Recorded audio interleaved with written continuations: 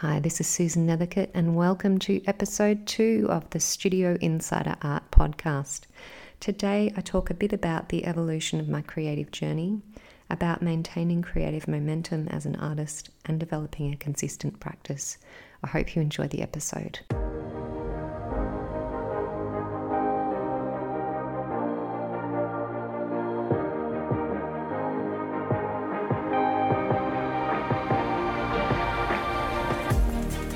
In these episodes, I'll bring you deep inside my art studio practice and how I run my business as a professional artist. I'll be sharing loads of useful information about my tools, my materials, and of course, my mindset. But most of all, this podcast is about the ups and downs in this rather crazy life as a professional artist. So welcome inside my studio. I hope my journey can help you feel a bit more at home in your own.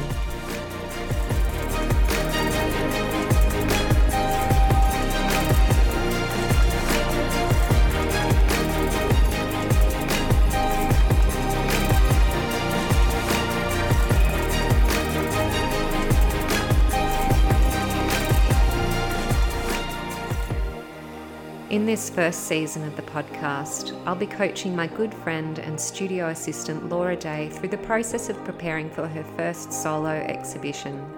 We talk about everything from how to finish paintings and a cohesive body of work, to finding your own style, to wrestling with all those big emotions that come along with putting your work out into the world.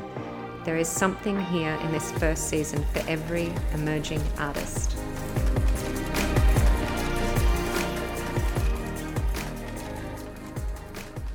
Welcome back to the podcast. I'm thrilled to be back, and it was lovely hearing all of your feedback on our very first episode last week. So thank you very much for returning. I'd like to also welcome back my studio assistant, Laura Day, to the podcast. How are you, Laura? I'm good. How are you, Susan? I'm good, thank you. And just to fill you in case you didn't catch last week's episode, Laura is joining me on the podcast for season 1. And we are taking the opportunity for her to ask me any questions she has in any way that I can be helpful to her in the lead up to her first exhibition, which she's having in a couple of months. So, what questions do you have for me today, Laura? Well, it's a two-part question. I think it would be helpful for the listeners to learn about how you started your painting journey. I've heard a little bit of it, but I'd like to hear a little bit more because I'm sure I'll learn something new in our conversation today. And then something that I often get stuck with is about keeping your momentum going. So, we start on this painting journey, we do a workshop, we buy our beautiful art supplies, we get really inspired. But then it's figuring out how to fit it in our life and how to keep those ideas fresh and that enthusiasm going and all of that. So those are the two questions today. Oh, lovely.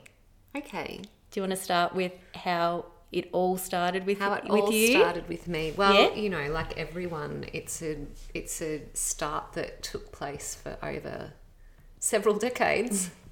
As a kid, I was really creative and I loved creating things, but I wasn't one of those kids that decided that they wanted to be an artist when they grew up. I think there was one stage I wanted to be a gymnast, all kinds of random stuff. But I do remember when I was 15, I read a book at school called My Name is Asher Lev, and it was about an American Jewish artist growing up in Brooklyn in the US in the 1950s, and it's this story, it's fictitious, but it felt so real to me, this story of this boy growing up and he was like this child prodigy artist, and I was just transfixed. And I learned about this artist that lived in our town.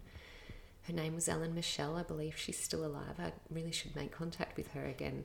Who was a painter, and she was this delightful lady. She was so effervescent. And she took these private painting classes in her studio at her home, and I begged and begged my parents to let me go and do classes with her. And to my surprise, they actually let me, which I have to really give them credit for, because this was back when, they didn't have a lot of money. I was the final child of 4 children, so it was for them to fork out for oil painting supplies was actually a pretty big deal. But so I am forever grateful to them for allowing me to do that. And so I learnt painting with Ellen. I learnt oil painting in the tradition of tonal realism, which is a school of art here in Australia, part of the Heidelberg School, I believe. And I painted mostly black and white paintings because the whole methodology behind painting in that tradition is all about tone. So we painted so many black and white paintings before we even arrived at colour. But anyway, then I sort of got to year 12 and I had to kind of focus on my studies and my VCE, and I didn't do art as a subject in my final year of school, and I ended up graduating and going to university. And while I didn't study art at university, I studied art history for 6 years. Which was all absorbing for me. I found the lives of artists to be so fascinating, and just I learned so much back then that I am grateful that I know now, such as just simply the lives of the artists and understanding that they were human, that they had all of the same sort of stumbling blocks that we have. And you learn about these things when you read their letters and read books about their lives and what they went through. So it was a really wonderful experience doing that. And then I did a complete 180 from my university career. I got to the point where I was lecturing and tutoring at university, and I was doing my master's, and I decided I was going to do a PhD and become an academic. And then I just decided I didn't want to do that, because I'd been getting very crafty at home and creative and sewing and making all kinds of things and making jewellery. So I made the very crazy decision to leave uni, and I ended up via a route of making jewellery, becoming a fashion designer and opening a shop in Melbourne and running a clothing label in Melbourne, which has been around nearly for 20 years now, which was a wonderful experience. But it was also something that burned me out big time. By the time I was, I think, 37, 38, I was just done. I had to do IVF to have a baby, and I found it very stressful. And in the end, I downsized that business, and I moved here to Ballarat, which is where both Laura and I live. And I had a baby, which was a wonderful experience. And then I had another one really close after that, which was not planned. It was my miracle baby. And I was in that wonderful intersection that you get when you become a mother, where you step away from work for a period of time and you have space to dream, and you have time at home to steal moments, and you're sort of in the paints and the creative things with small children, so you kind of start to dabble again. And I felt the bubbling up of that whole dream re-emerge for me during that time. And yeah, I just grabbed hold of it and didn't let go of it. But I also, in that period between the clothing label and the having kids, I was doing a lot of coaching of creative professionals and teaching them how to run businesses using all the skills that I'd learned in my clothing business. So I had basically the business equivalent of multiple personality disorder by this stage. I had a clothing label, which I still actually sell pieces from. It's called Manque Design. If anyone chooses to look at it, don't judge me by my ancient website. It's manque design.com.au. And I have another business called Creative Conversation, which is pretty much evolving into what we're doing now with the art business. And then I decided to pursue art. So I came to this point where I really had to make a decision and a commitment about what path I was following. And I also came about some health challenges around that time after my children were born, which meant that I needed to really take time out for myself to heal, which is, we dipped a little bit into this conversation last time on the podcast.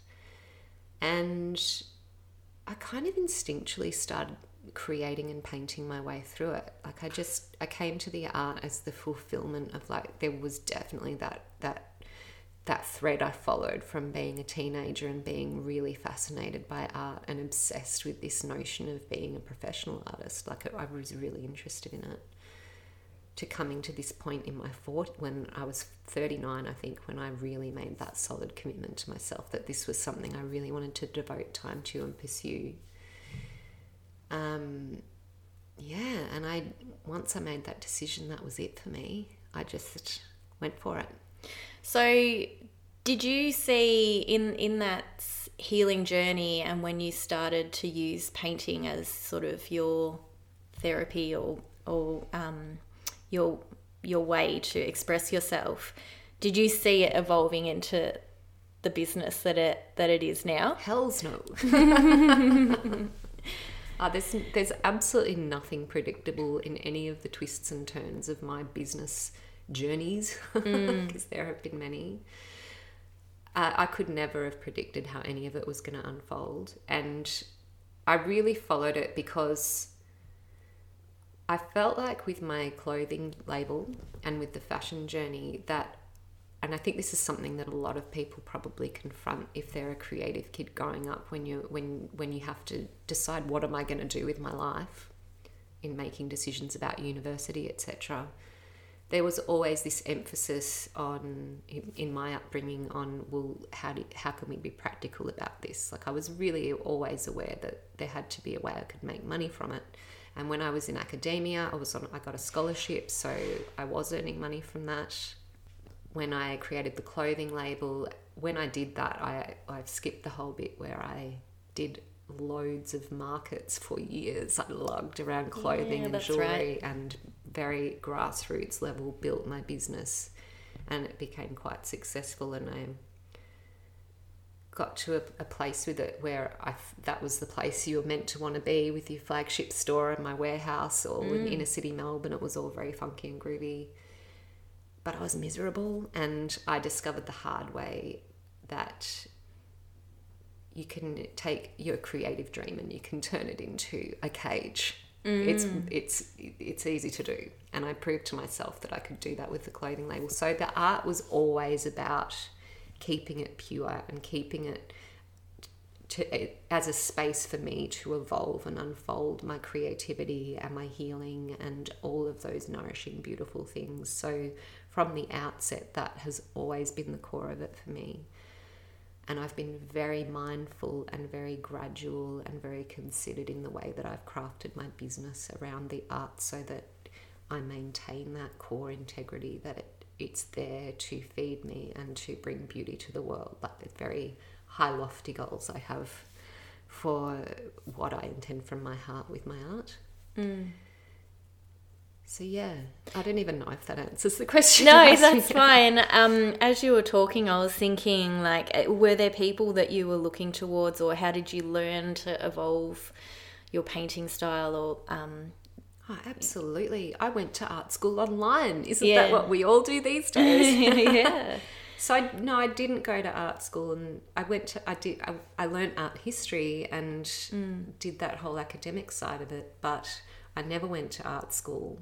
So everything that I have learnt has been from other artists that have either shared their skills with me in person, or it has been a class that I've taken online over the past 7 years of my life. I think it's so amazing what is out there these days, what other artists so generously make available to us in sharing their knowledge and their expertise and their style and their creative unfolding with us. So yes, I went to art school online at various different places. Some I've learnt from wonderful women such as Flora Bowley and Faith Evans-Sills and Mady Rose McDonough and numerous others. I'm sorry if I've forgotten your name. When I was in your class, you were all awesome. So yeah, that's where I learnt. And then I had a very rigorous art practice, and I was really prolific for the first few years of my art making. And I documented the whole journey online on social media, and that is how my business began. Was simply mostly through Facebook, actually, and really just, I didn't have a business page. I was just posting on my personal page, and it was just, hey, this was what I made today. and people responded, and some people wanted to buy things, and that's how it just all evolved from that very organic level. And when did you start to realize that it was shifting from like this healing, you know, creating, you know, personal work to, hey, I can make money and people are really liking this, and this could actually be a thing that could take over from your fashion business and make you money? Yeah, sure. I mean, I'm a really entrepreneurial person by nature, so I very rarely do anything for very long without asking myself the question of how can I monetize this. So it was always in my mind, I want to make this work because I want to keep doing this, and there are certain financial realities in life that I need to, you know, you have that period around, well, I did very fortunately had that period around having my children where I had a little bit of space to be able to create without the pressure of needing to make income. But I knew that that would have to change if I wanted to continue to do that. So yeah, very much so from an early stage, I knew I wanted to monetize it. I just said yes to everything. Yeah. If someone said I wanted to buy that, I didn't think too hard about that. I just put a price on it and I sold it to them. All my commissions were styles that I guess I would consider now to be outside of my own, but I wouldn't have known what my style is if I hadn't have painted those. So they're part of that journey. And also, I think with commission work, once people see that you're doing commissions, people know that they can ask you for one. So that in itself fed off itself, which has become one of the biggest income streams in my business. But it has been very gradual, and I don't want to give people the idea that it was like, you know, I woke up one morning and suddenly I was making a living from being an artist, because it's been an enormous process over the last 4 or 5 years, building to the level where I am now, and gradually making decisions, and also taking my time more than I did with my previous businesses, because it's been a healing process for me, the making of the art. So I've had to, there's been lots of stops and starts and realignments and checking in with myself if this is really the direction I want to move in. And yeah. And back to the question I asked at the start around keeping momentum going. I mean, like for me, I feel like there's times where I do get stuck and I do like get really inspired, but then it's like, you know, how do I keep going and keep evolving and keep creating and be consistent? I've seen you working in the studio and working alongside you, and it seems like you've got it ingrained within you and things just flow quite easily. So I'm not sure if you'd like to share a bit about how you've come to that place of ease and flow and being quite prolific with your creative output. Yeah. Okay. Well, I guess the first part to that is that I really do regard painting as a practice in the same way that a yoga practitioner regards their yoga practice as a practice. And I love that word, because when you practice something, it means you're practicing. You're learning, you're refining, you're in process with something that's in evolution all the time. And one of the great gifts that my education in art history gave me is about that very thing. All artists, all great artists that have, you know, not that I aspire to be an artist that's in the history books, but when you read through their stories, there is always a common thread of it is a practice for them. They are 100% committed to their journey, probably a little bit obsessive. I'm sure I am like that to a degree, which probably helps and hinders in some ways as well. But the point being that it's a practice. It's something that is a discipline. So, and the difference between it with a practice and a discipline is that you do it regardless of how you're feeling. So even on days when I'm not feeling it, I try to do some small thing that is creative. And that might not even be picking up a brush. It might be cleaning my studio and arranging beautiful flowers in there. Like, it's something that's supportive of my art practice. But I'm there, I'm in the studio, I'm doing something. And the other part of it, I guess, is the other extensive training that I've done after university was as a life coach. So I no longer coach people in a professional context, but when you become a coach, you have to be coached. So you do learn to become quite a disciplined person. So I've learned a lot of tools along the way that help me to stay focused, that help me to move through difficult moments in my own creative process or my own mindset blocks. And yeah, I've found a lot of different strategies for moving through those. And yeah, I've learned a lot from other artists through what they've shared through their journeys as well. Yeah. So it's about taking action and figuring out like what works for you, what motivates you, and what can be your rituals. It's a practice to keep you inspired. And it's getting in there every day. Well, not every day. It can be every second day. I don't whip myself with it. If I really need a day off, I take a day off because that's just not supportive of my health, and I've learnt better than to do that. But I'm reasonably comfortable with being uncomfortable, if that even makes sense. No, like there's a certain discomfort and uncomfortable element to being an artist, and there are many moments that are very uncomfortable and unsure. Like we were talking through last week about, how do I know how to finish a painting? Can be such a wrestle. So those kinds of moments, your relationship with those kinds of moments defines how productive you are with them. And for me, one of the biggest secrets is I just keep painting. I make a lot of work. I make a lot of work, and there's something about the swiftness and keeping moving through it that gives me the freedom to move through those moments, because not everything hinges on if this one painting works or not.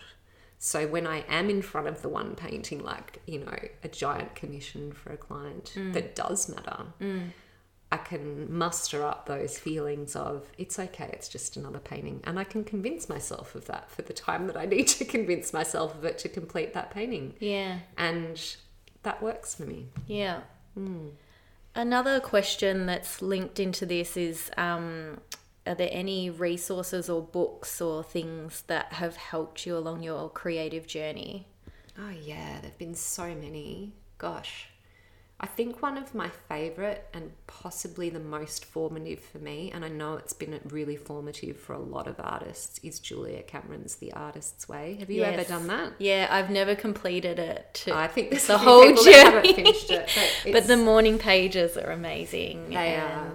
Maybe explain if people don't know what the morning pages are as well. Yeah, sure. So so Julia Cameron, she is an American author. It's a 12-week program for artists in recovery. So she talks a lot about confronting any of those early childhood wounds, like if a art teacher told you your art was rubbish and it shut you down, and then you're trying to move through years of kind of self-criticism as a result. She kind of teaches you processes and mindsets and practices, like a writing practice, which is the morning pages that you write every morning, stream of consciousness, 3 pages about anything to just loosen up your creative muscle.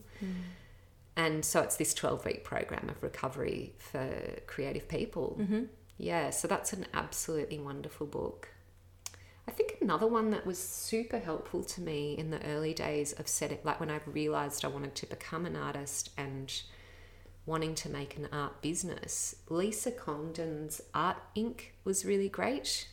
Oh, so I haven't read that. It's actually really practical and really good in terms, like I learned how to set up my files on my computer through suggestions in that book.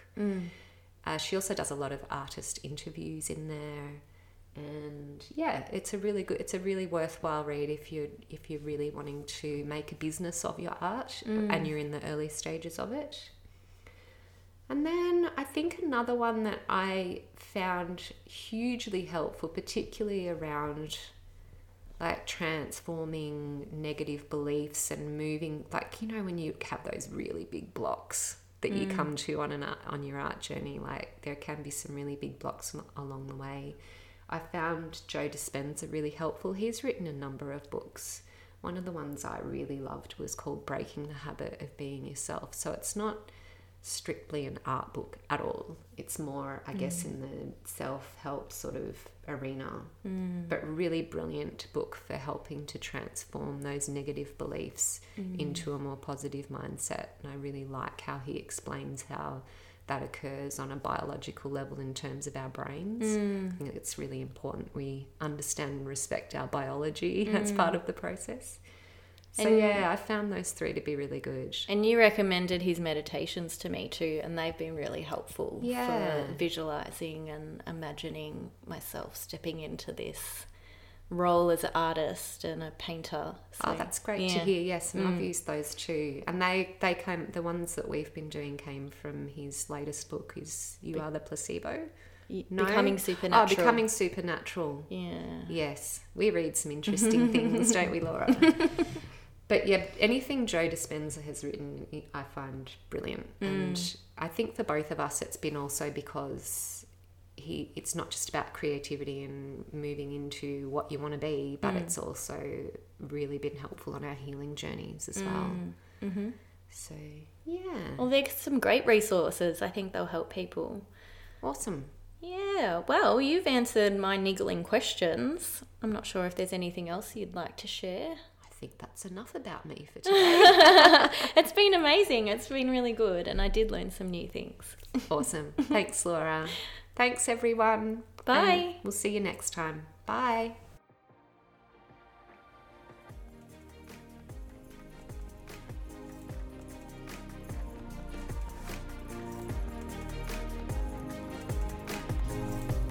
Thanks for joining me for the Studio Insider podcast. You can always see more of my art over on susannethercutt.com. And if you're interested in learning from me or checking out the podcast links, you can find those on my education website at susannethercuttstudio.com.